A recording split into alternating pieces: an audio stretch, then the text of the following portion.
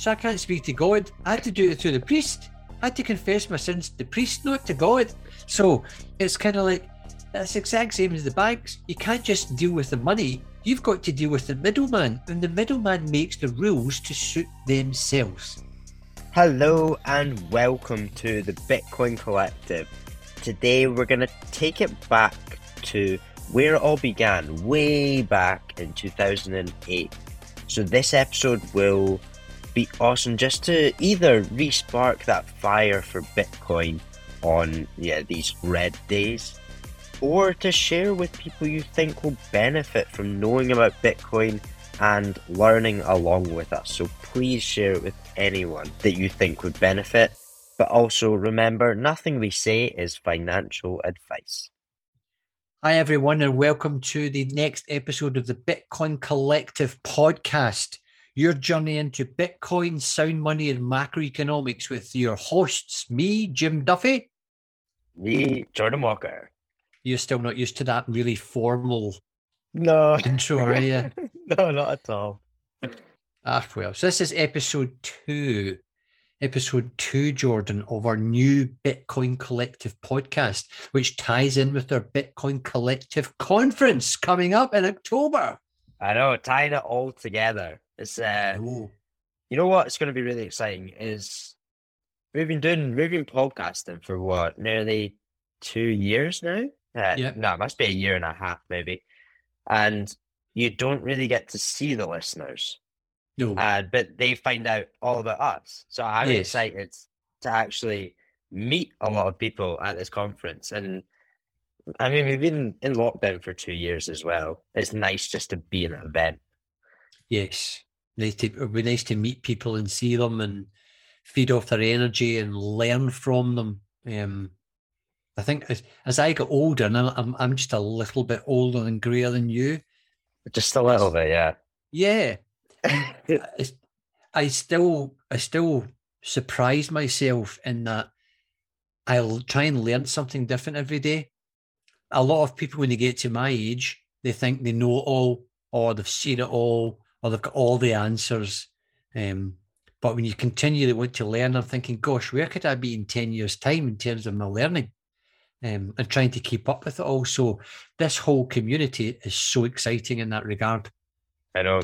That was a big word, keeping up with it all. Yeah. That's where it can get overwhelming for people. Yeah. Okay, so we're talking about Bitcoin, sound money, and macroeconomics. So we need to frame that and put that into perspective. So let's start off. And if I'm starting off, got to start at the very beginning. Name that movie. Oh, I'm not good at movies. The Sound of Music. I've not seen it. You've not seen The Sound of Music? Oh my God. Let's start. Oh, dear. Anyway, never mind all that. Right, now, if we're talking about movies for 1 second, this won't take up more than 30 seconds. Have you seen the new Top Gun? No. Oh, all right. Okay. Mr. Tom Cruise, not seen it. I got halfway through and it was one of the first films that I've thought, I want to walk out. I was so bored for the first half of it, but then the second half was amazing. Oh, wow. Was the first half kind of framing it up, Lieutenant Pete Mitchell, where he was going, and then all of a sudden it just burst into action? Yeah, it was very much for people who love Top Gun 1, and it was like referencing all that. It just felt like they tried to repeat it again. But it does. You know what? It did get a lot better, so it went. Did you cry? Did you cry? No. Apparently, there's been grown men crying at the end of it. Oh, really? Was it a sad bit in it? Or don't tell me too much. I won't say anything. There was a few sad bits. Okay. To do with Goose in the last film. Oh. So anyway, Tom Cruise, if you are listening, and I know that you're a big Bitcoin hodler, don't listen. Don't be disheartened that Jordan didn't really like the first bit. I'm sure I'm going to love it, Tom. Okay. Going back 13 years to the global financial crisis. And the Americans actually call it the GFC. They actually, they've got a name for everything. So the Americans call it the GFC. I was like, what are you talking about? The GFC is like the global financial crisis, dude. And, and technically that's what it was. Because I actually remember watching, I think it was around about November 2008, watching the TV screens and Wall Street melting and Lehman Brothers melting. And I was like, this is phenomenal. This is like entertaining TV. But I didn't really have a grasp of what was truly happening, Jordan. Yeah, I'm the exact same. Like, obviously, I would have been, I don't even know how old, maybe like 12, 13. So I would have had no grasp of what was happening. But I've still got pictures of me watching the TV, and it was like on the news, people walking out with their, like, their boxes and stuff like that, and just people leaving the buildings. And yeah, I've still got that in my head. Yeah, and then I recall Alistair Darling, who was the British Chancellor, and Gordon Brown, who was the Prime Minister at the time, and they were having conversations with Fred Goodwin, who was the CEO at Royal Bank of Scotland. And essentially, if you read all the books, he phoned them up and said, we've got 30 minutes or something, and the cash machines are going to stop working. I mean, think about that. Yeah. I mean, you're the Chancellor or the Prime Minister, and the biggest bank in the UK and one of the biggest banks who was growing globally says, by the way, we've got no money. And wow, and all that took place. And then very quickly, the British government had to, bolster RBS, or Royal Bank of Scotland. I remember people queued up along the street, Jordan, and they were outside. I think it was the Northern Rock Building Society, because there was a run on the Northern Rock. And they were, I remember, queued. I was like, what are they all doing? And because they were in trying to get their money out before it went burst. Yeah, and that's, for anyone new listening, that's what a run on a bank means. Just everyone trying to get their money out all at once. Yeah, and I remember watching this, and I've seen it since, and in places. We actually saw it as part of the Ukraine-Russia war. We saw ordinary Russians, ordinary Ukrainians at the beginning, queuing up at banks, and then banks were all boarded up. We saw it in Lebanon. The banks were saying, sorry, we're shut, you're not getting your money. And I never Cyprus as well. Yeah, I never thought I would see that in the United Kingdom. Mm-hmm. So that global financial crisis rocked the world. It was all about mortgage-backed securities in America, and they were creating these financial instruments and these derivatives, and then bing, it just all unwound. And that's the global world that we live in, and we still do, and we can see that today, that when one thing unfurls and unwinds somewhere else, the contagion spreads across the whole globe. Yeah, and I think that's the important thing for people to understand, that if one bank does go down or they have trouble, it ripples out globally around the whole world, and other banks will get affected, which will have a knock-on effect. And I guess 2008 is where it highlighted the distrust in banks that we have now today. I mean, a lot of people will have had that before, but 2008 really brought that out. I think part of the problem was at the time is that the banks and the bankers got bailed out. No one went to jail. I mean, Fred Goodwin walked off with his payment and his pension, and nobody went to jail. It was just because the problem was the whole system was set up that way, and it all seemed to work. But then the central banks all put the money in. And when the central banks put the money in, remember, they didn't have a big safe full of gold bars and money. They just printed it. So that was literally the start of quantitative easing. And quantitative easing, folks, is essentially where the banks create money, the central banks create money and give it to the big banks. And then the big banks are supposed to put that into the system to allow us to borrow and allow the wheels of the economy to continue to run. But a lot of the time, that money went into their pockets. and Yeah. not into where it should have gone. And that's what was I going to say? 2008. Oh, you know what? I always do this. I say it over and over in my head what my next point is, and it comes to that, and I'm like, oh, I've totally forgotten. Uh, But now it's just come back to me right now. And I think a lot of people don't understand that, yeah, Lehman Brothers took the majority of the fall in 2008. But if we didn't have the central bank just printing money out of nowhere, we would have seen so many companies collapse. And yeah. is that a good thing? Is that a bad thing? It's the way the system works at the moment, down to the core level, and it doesn't work the way that we are operating today. Yeah, because what we saw, Jordan, was at that time, the central banks had to intervene. There was a huge distrust of banks. You had the Occupy Wall Street movement. There were bailouts, there were bail-ins in this globalized world. There were riots, and they started the quantitative easing program. They reduced interest rates with a view to getting it all under control. What happened with the next big world incident, the pandemic? It all started to implode again. The central banks intervene. They pump more money into the system. So essentially, the system works because they can print money. But if they couldn't do that, it doesn't work. So they're not willing to let it implode so we can start again in a better system. And the problem is, every time they print money, the rich get richer, the Cantillon effect, and look at we now have a cost of living crisis in the UK. We've got a cost of living crisis in the UK, but there's not a cost of living crisis in Monaco right now. That's the difference. See what I'm saying? Yeah.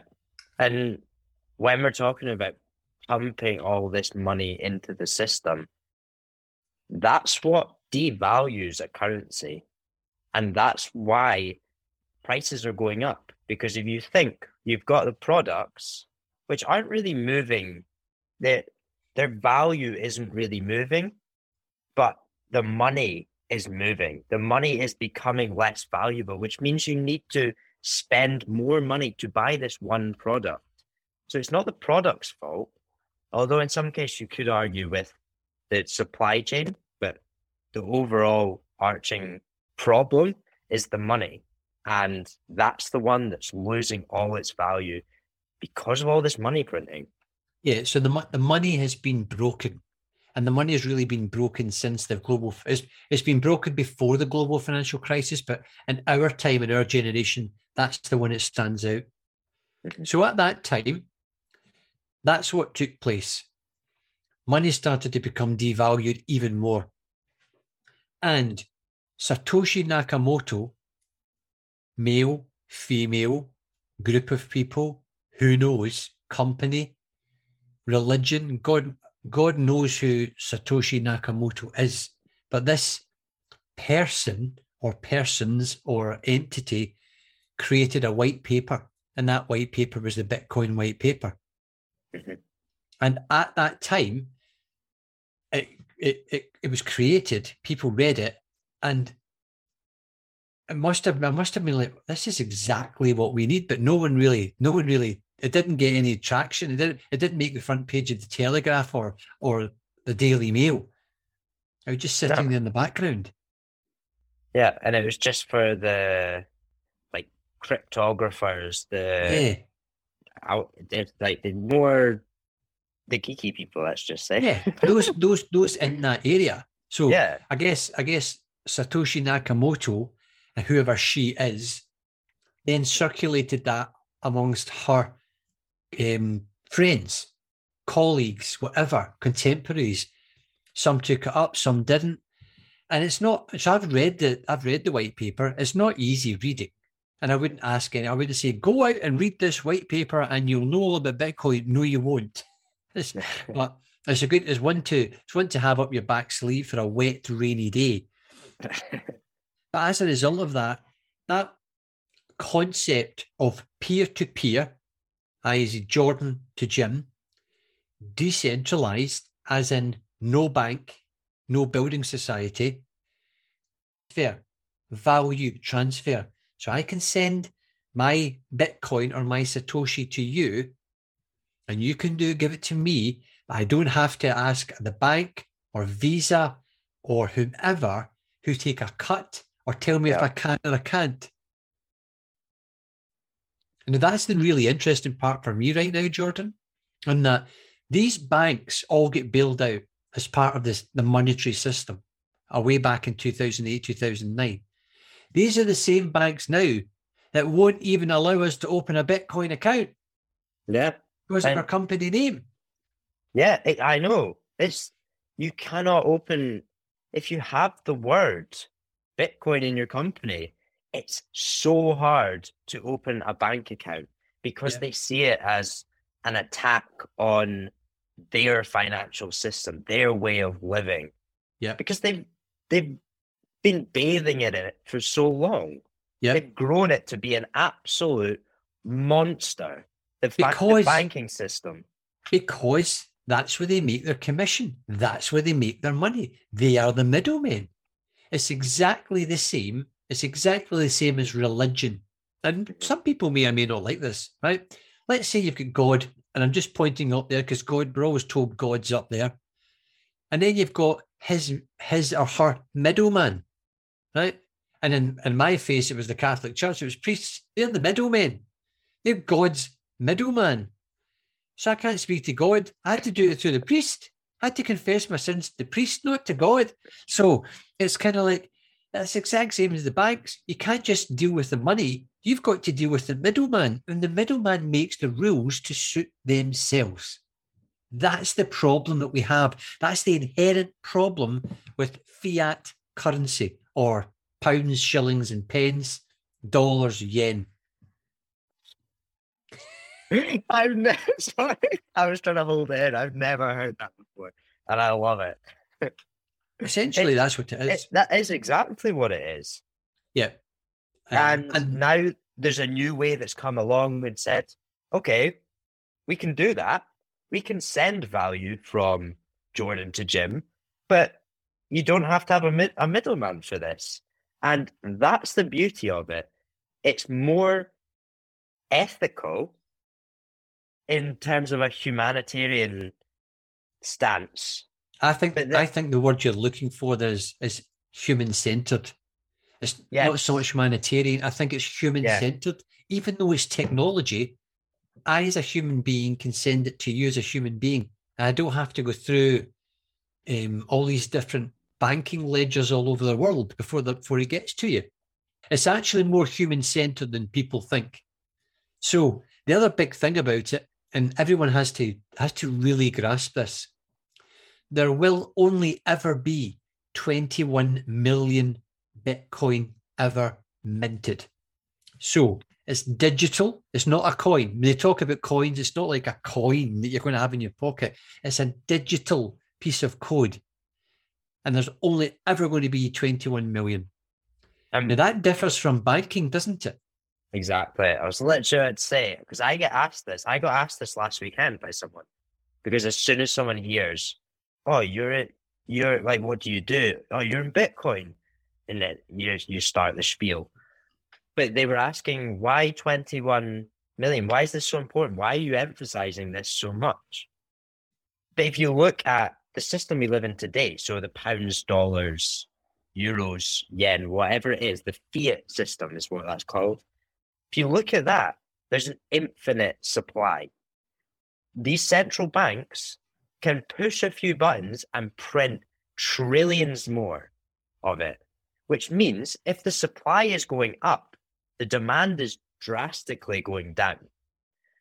But what happens if you have a cap on that 21 million that no human can interfere with? I think that's the really important bit, is that humans have messed this up. Like greedy humans have messed this up, that they can print more and more money. But with this new coded way of doing it on Bitcoin, you can't do that. There is a cap, a hard cap at 21 million. which means if you've got a fixed supply, demand will be going up. Yeah. So I think the important part of the 21 million part is at no point, if the system breaks, at no point can we create inflation in the system. So the value remains the same. So whether the price of one Bitcoin is $1 or the price of one Bitcoin is $100,000, it doesn't really matter. That's when you're comparing it to dollars. But if you're comparing Bitcoin to Bitcoin, the price of that is what you and I value that at in terms of I'll pay you one Bitcoin or I'll pay you 5,000 Satoshis for to buy your second-hand car. Okay, I agree. It's a deal. Send me the Bitcoin. That's where this is going. Like, at no point can you send the Bitcoin and all of a sudden the Bank of England prints another 10 billion and, oh God, it's actually worth less today. I think that is the key to it. And it's how you value Bitcoin. I think we value Bitcoin on what it can do for the world, how it can change the world, the payments world, and the asset side of it as well. And other people value it on the US dollar, the Great British Pound, and they'll see it going down in value. And I think I know you're right. I know I'm picking up on what you're saying there when you talk about value and price. So I watched The Great Reset. Pierre Corbin, I've watched it before. I watched it recently, and he puts a thing up, and it was the McDonald's menu in a McDonald's restaurant, something like 20 years ago, and a Big Mac was 46 cents. A Big Mac today is something like, I don't know, $6. Yeah. Do you know what I mean? It was 46 cents. And that's that. The reason it's at $6 today, or if you want the full meal, is $10. And you want to go large, well, it's an extra dollar. That's because of inflation, because money has been poured into the system and it's inflated prices, inflated assets, inflated commodities. Whereas, so it's actually, here's the bit that I think people need to appreciate. Because central banks can pump so much money in and play with interest rates and manipulate things to suit themselves and keep us all at bay and happy-ish. What that means is, over time, the volatility of cash, of pounds and dollars, you don't see it doing this the exact same way. So Bitcoin's doing this just now, up and down. So it's what happens is it's slowly going down. Yeah. If you look at the last 50 or 60 years, the value of the dollar has slowly gone down. It's not been huge spikes. So people don't see it as volatile. But over 50 years, it's highly volatile. Yeah. Going back to the Big Mac analogy, the Big Mac hasn't really changed in 50 years. It stayed the same. Why is it going up in value, or why is it going up in price? Sorry, because of the money. It's all it all comes down to that. Because of a 21 million cap, the Bitcoin amount or quantum of money is finite. Therefore, there's minimal inflation in it. So no one can get to 21 million and say, I tell you what, the world's just not right at the moment. Let's create another 50 million Bitcoin. Impossible. And that is where that's its main feature in terms of keeping it steady in terms of value over a long period. And people will say right now, oh my goodness, but it's up and down. Because, right, I mean, in November, October, price-wise, it was $69,000. I think today it's about $20,000. That's just all part of it growing up, being accepted by Wall Street, being rocked by world events. But ultimately, these world events will result in the Fed raising interest rates and or printing money. You cannot do that with this digital currency. And you can guarantee that the Fed, the central bank in America, will be printing money very soon. within the next few years, because they have to. This is the cycles that they go in. They Yeah. go from printing money to pulling back, to printing money to pulling back. And unfortunately, this seesawing from quantitative easing and quantitative tightening, so let's just say turning the money printer off, turning it back on, Yep. has created this gap in our wealth, our social, our equality. We've got gaps everywhere between the rich and the poor, the haves and the have-nots. Yep. And it's only going to get worse. Exactly. So that's why. Unless, Okay.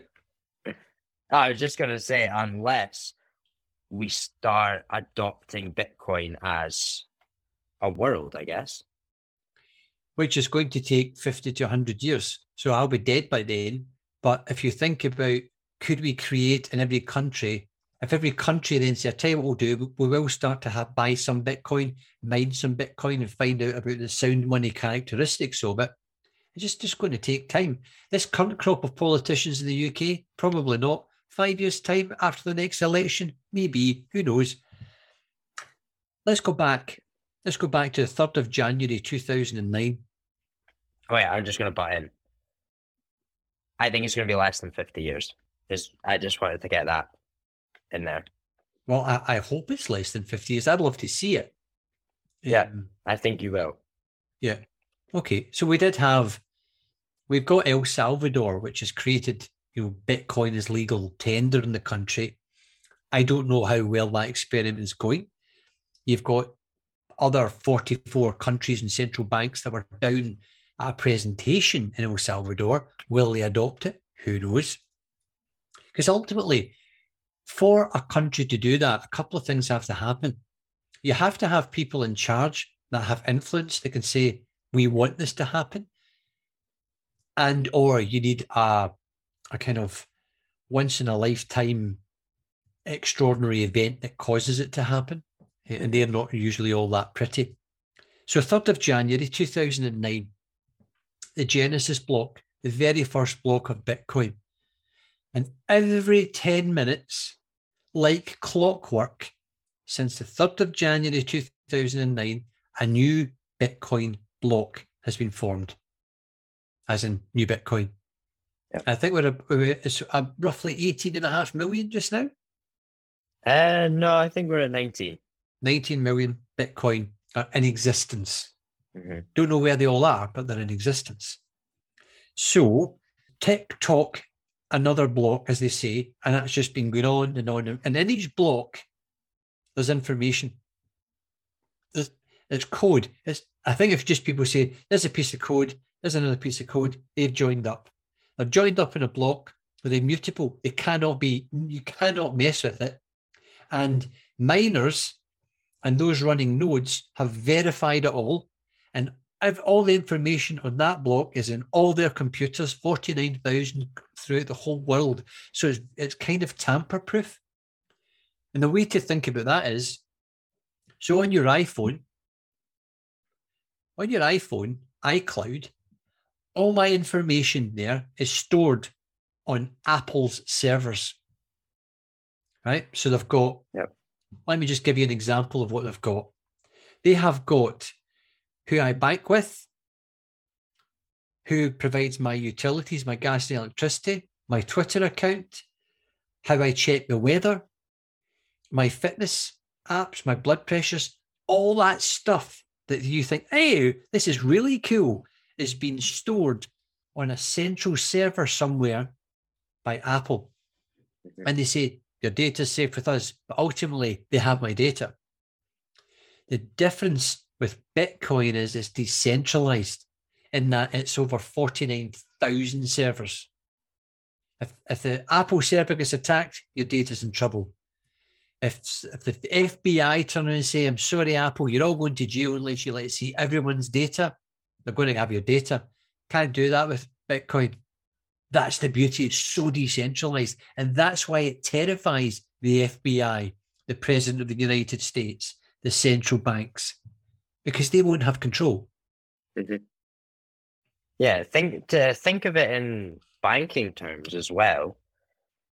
if you think of your bank, it's kind of like a closed book, and they've got all the transactions in this closed book. And this book's called a ledger, for the more technical term of it. And they've got all the transactions of all their customers, but you're not able to see it. You can't look at this book and see their money going in, the money going out. You can't do that. They've got it all behind closed doors. And I think the difference with Bitcoin is this book is open. You can see it all. And not necessarily it's attached to people's identity, so you can't see names, but you can see all the transactions that are happening on this network. Yeah. And that's really interesting. Great point you made. That if I was to go into a high street bank and say, I'd like to see that all the transactions that you've processed in the last hour, they would just laugh you out the bank. They would throw you out with security. But you can go online to the Bitcoin network and you can actually watch all the blocks being formed. It's amazing to watch. It's amazing. Now, there comes a caveat with that. So we're not financial advisors. Are you a financial advisor? No, are you? No, I'm not a financial advisor. So we are pitching Bitcoin, and the Bitcoin network is sound money. And people will say, but it's open to manipulation. And actually, they're right now, because we have a thing in the system called Bitcoin whales. And whales are people who bought Bitcoin when it was pennies. And they've got over 1,000 plus. And the whales together across the earth can get together and collaborate with a view to shifting the price up and down. And there's no doubt that takes place right now, Jordan. So, and what will happen as Bitcoin becomes more, as its adoption increases, and we're already seeing that with countries and banking institutions, and there's a crypto bill going through the US Senate very soon. As that becomes adopted and Bitcoin becomes more scattered throughout the world, the whales' influence will dissipate and diminish. Yeah, and that'll be a good thing. There's two arguments for that, because that's just in terms of holding Bitcoin as, like, let's just say your savings account, your asset almost. But on the other side of that the whales don't really affect what happens in the network side of Bitcoin. And that's where we're talking about where it's going to disrupt, like Visa, MasterCard, all of these things. Because I think a lot of people don't understand that you can send money from me to you. I could put pounds in to one of my Bitcoin apps. Pounds in, it quickly goes onto the Bitcoin network and it sends to you lightning speed. And then when you receive it, it quickly turns it straight back into pounds. So there is only milliseconds that is actually turned into Bitcoin. And I think a lot of people don't understand that for either end, it can be fiat money. And if you want it to be anyway, and he just uses the Bitcoin network to send. Yeah. And that's just another side of it. Yeah. And another criticism of the Bitcoin network that people will put out there is, it's really slow. It's old technology. It can only do 7 transactions a minute type of thing. Well, okay.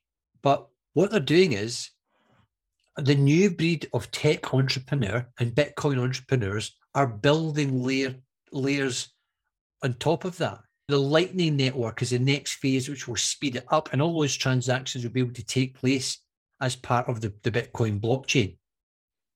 Yeah, so the more people interact with the Lightning Network, and the faster it gets, the more transactions it can actually do.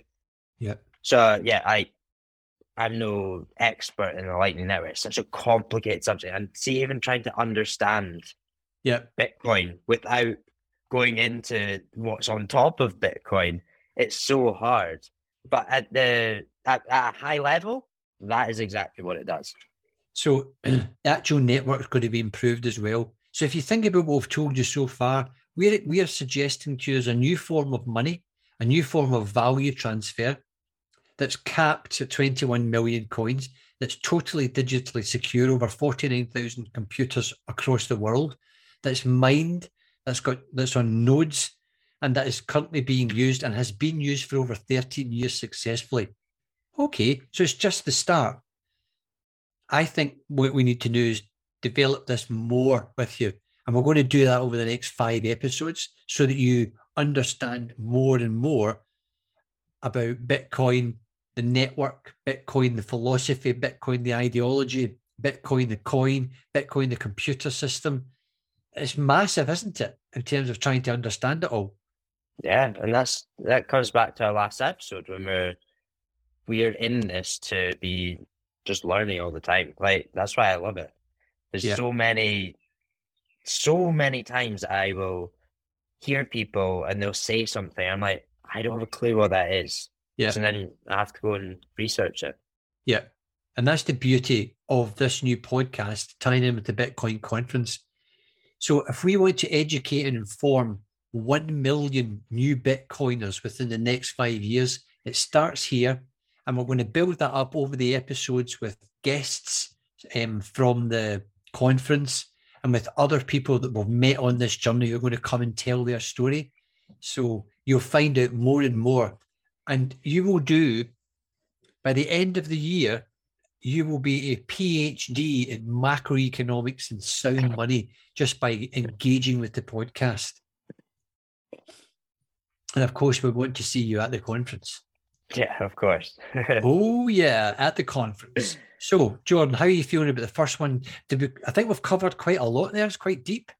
Yeah, we've covered a lot. And we will, on the next few episodes, if anyone's listening that's new, they've not understood fully what everything is. Like, as I said, I listen to stuff. I don't know fully what it is, but we're going to expand on these things and break them down over the next couple episodes.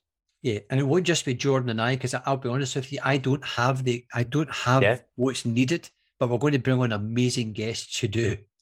Yeah. And that's the beauty of this global community as well. So many people want to help. Okay, so lots of learning outcomes there, and we'll put the learning outcomes in the narrative and the show notes. And then every Thursday, you're going to get fresh content. And you know from that 30 to 35 minutes that we put out, you are going to learn something and you'll be able to talk about it with other people. Yeah, that's what we want to get to, because spreading it is the best thing you can do. And it's the best way to learn as well, is what I found, is it takes practice to talk about Bitcoin confidently. And I think the more you talk to it, engage with people about it, that's where it highlights, oh, maybe I don't know that bit. Maybe I don't know that bit. So yeah, spreading it and getting as many people involved is the best way to do this. And remember, we're looking for volunteers. We're looking for sponsors. We're looking for businesses to get involved, individuals, companies. hello@bitcoincollective.co.uk. And you're going to get to know Jordan and I really well. And when you see us on that stage, you'll be like, I know who they are. I know what makes them tick. I understand their passion, and I want to be part of that mission. With no middlemen. No middlemen. No middlemen. All right, Jordan. Anything else you want to say? No, all good. Okay, everyone, listen, have a fantastic weekend and keep it real. Keep it real.